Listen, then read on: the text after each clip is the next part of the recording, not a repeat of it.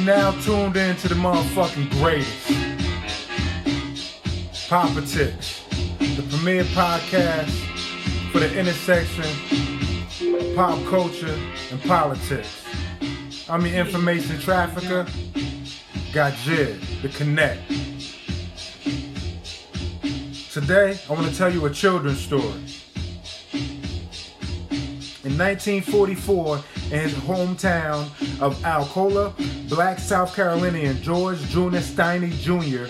was wrongfully convicted at 14 of the murder of two white girls, aged 7 and 11. The two girls' only connection to George was that he told them where they could find flowers the day before they were found dead after they had failed to return home the night before. Cops arrested 14-year-old George, interrogated him for hours without his parents or lawyer, and got him to confess, though there is no written record of his confession or of the 10-minute trial presided over by an all-white jury that convicted him of first-degree murder in one day. The court refused to hear his appeal. He was executed that year by electric chair. He was so short they used telephone books to prop him up. In 2004, George Frierson, a local South Carolinian historian who grew up in Ocala, started researching the case after reading an article about it. Then lawyers Steve McKenzie, Matt Burgess, assisted by Ray Brown and James Moon, found witnesses and evidence to assist in exonerating Stinney. The Civil Rights and Restorative Justice Project at Northeastern University School of Law filed an amicus brief with the court in 2014. Burgess and Moon filed a motion for a new trial on October 25, 2013.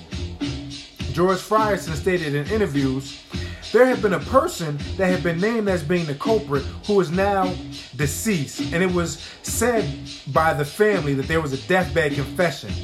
Frierson said that the rumored culprit came from a well-known prominent white family. A member or members of that family had served on the initial coroner's inquest jury, which had recommended that Stinney be prosecuted.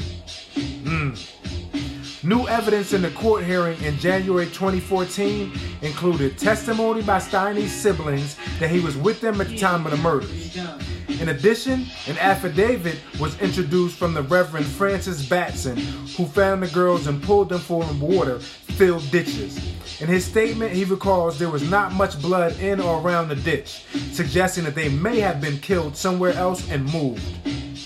Wilford Johnny Hunter, who was in prison with Stinney, testified that the teenager told him he had been made to confess and always maintained his innocence. On December 17, 2014, Circuit Court Judge Carmen Mullen vacated Stinney's conviction. She ruled that he had not received a fair trial, as he was not effectively defended and his Sixth Amendment right had been violated.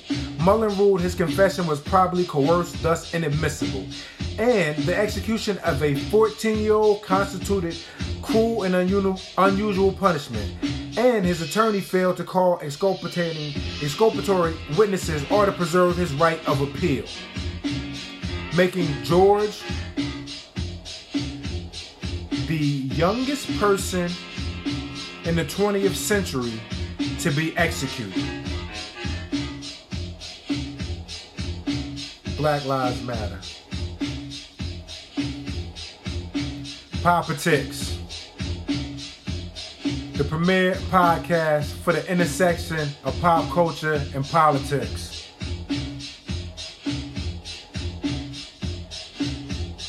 One.